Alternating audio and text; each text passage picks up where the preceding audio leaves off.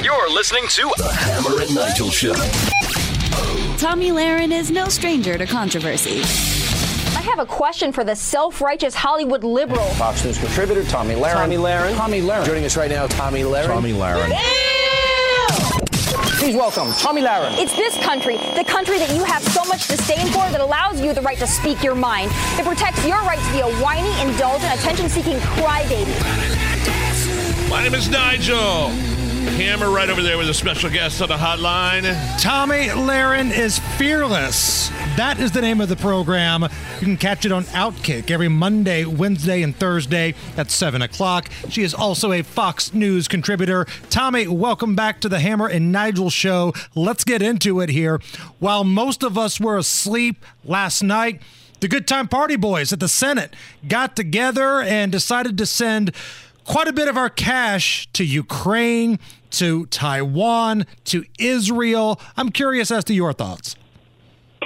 Well, actually, I was awake for it because I was going to be on Fox and Friends first, and I saw the disturbing news in real time. You know, I wish I was shocked by it. I wish I was surprised, but unfortunately, another day, another $100 billion, to foreign nations. Meanwhile, our country is going to hell in a handbasket. We don't have $95.3 billion to send. We have to borrow that.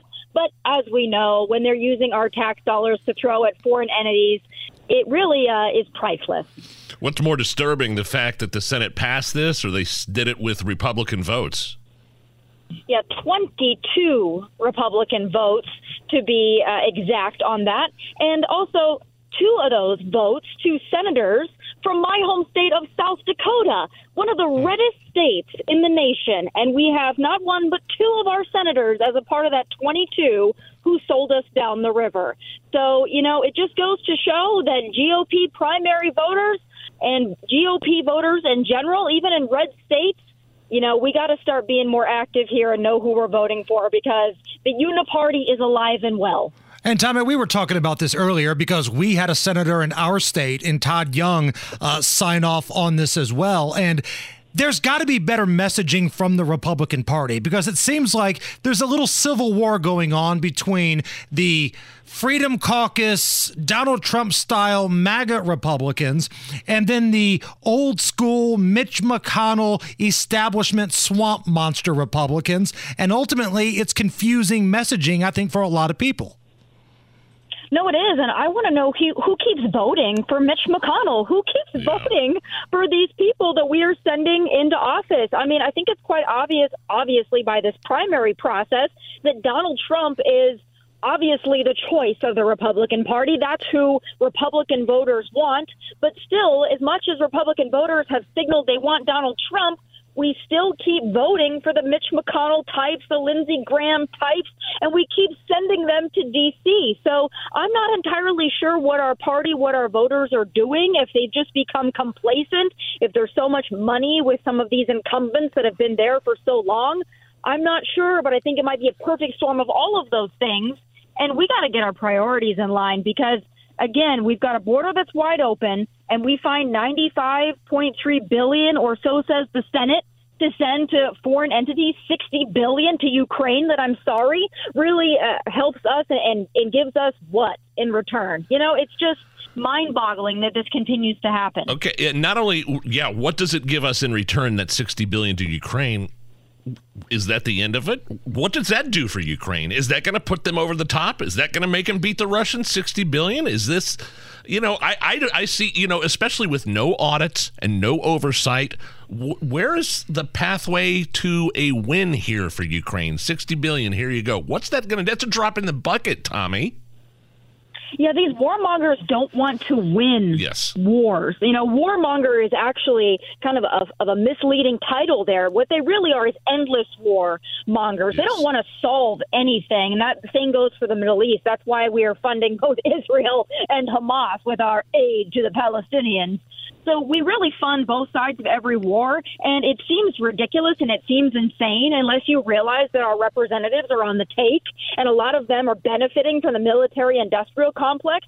So you don't solve a problem that really is your money spigot. You just keep the slow drip going so that your bank account is always happy and your influence peddling is always alive and well. That's what's going on here. You know, at the outset, if we wanted to help Ukraine win this thing, we could have done that. It would have been quick. It would have been decisive. But no, we wanted this to be a multi-year thing, which we just keep sending money and money and money and perpetuity until who knows when. There is no end. Tomi Lahren is our guest, host of Tomi Lahren is Fearless on Outkick, Monday, Wednesday, and Thursdays at 7 o'clock. You could also catch her on Fox. All right, Tomi, I'm going to lay out 3 different things here for you. You tell me which one has got Democrat panties and more of a twist here, okay? The special counsel report on Joe Biden that basically said he's too incompetent to know any better. The following press conference that Joe Biden did, where he basically doubled down and proved everything, or Kamala Harris, bless her heart, coming out saying she's ready to lead. Which one is a bigger problem for the Democrats right now? Well, I think the Kamala Harris problem is going to be their biggest problem because the aforementioned the special counsel report, as well as the press conference, I've been quite vocal about this. I think the Democrat Party is perfectly happy with that because, like I said last week on Fox News, they're giving Joe just enough rope to hang himself. They don't want him to be the nominee. They got to figure out a way to get him out of there. So they're saying, you know what, Mr. President, you go out there and you talk, and we'll see how well that goes for you. We will let you end this yourself through just quite obvious you not being able to handle yourself, not being competent, not being, cognitively efficient. So what I would say is the Kamala Harris thing is still what's got them baffled because they don't know what they're going to do with her. They know that they can throw Joe under the bus via his own dementia. But what about Kamala? What do you do with that? So that's their biggest problem right now. And what's kind of a trip to me is watching 2 different things play out here. You've got the folks that are still trying to carry water for Joe Scarborough, the folks at MSNBC, even Chuck Schumer coming out and saying Joe Biden's fine. It's Republican propaganda. But you've also got some folks starting to turn on Joe Biden. I don't know if I've seen the White House press pool turn on Joe Biden quite like they did the other night. Tomi, I don't think you would have seen that 2 or maybe 3 years ago, but you're seeing it now.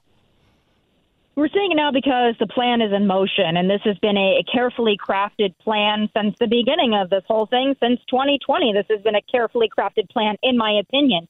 A couple of years ago, the press and the Democrats, they couldn't be critical of Joe Biden because they had to use him to puppeteer their agenda. But now that it's waning, now that we're coming up to the end of the term and they don't want to run him again, now they feel comfortable exposing him. And you'll still see some that'll be hesitant to say something. But I would love to hear those backroom conversations, the hot mic moments. I'm sure we're going to hear more of what they actually think because there is not a single Democrat out there, including First Lady Jill Biden, who isn't thinking that this is a disaster and a mess. Not a single one of them believes that Joe is able to do this job. Yeah, and then overall, big picture, I was actually kind of stunned when I saw this special counsel report with the classified documents and Biden losing some extremely sensitive documents and then coming out and saying they don't, he's years away. Like he had no idea when his son Beau actually passed away and he's not mentally fit to stand trial, so we're not going to pursue any charges.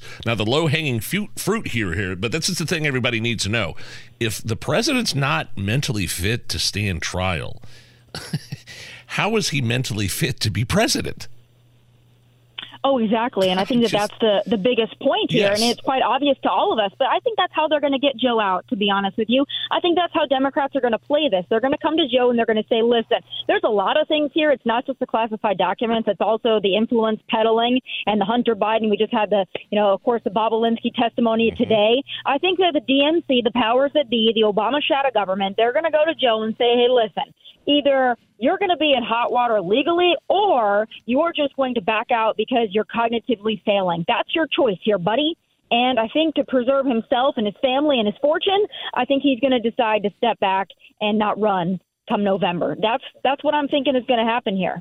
Tommy, last thing before we let you go here. How was your Super Bowl plans? Did you have a food spread? Did you have people over? Are you a Super Bowl party kind of gal, or do you just watch it at home, chill out, and have some drinks and just soak it all in? I got to be honest with you, I'm not a football fan, so I was waiting for the Super Bowl to be over so that the Taylor Swift coverage would end, and also baseball season to begin. So for me, it really was just a countdown. I didn't stay awake to even watch the full thing. I saw too much Taylor Swift stuff, and I like Taylor Swift. Don't get me wrong, I like her, but I don't like football. I don't like the nonstop coverage of Taylor. I'm happy that hopefully both of those are over for a while, and now we can welcome baseball season with no Taylor Swift in sight. I didn't know if, like, young Tomi Lahren used to run around listening to Usher songs, at UNLV or South Dakota, and if that, brought some feelings back or something.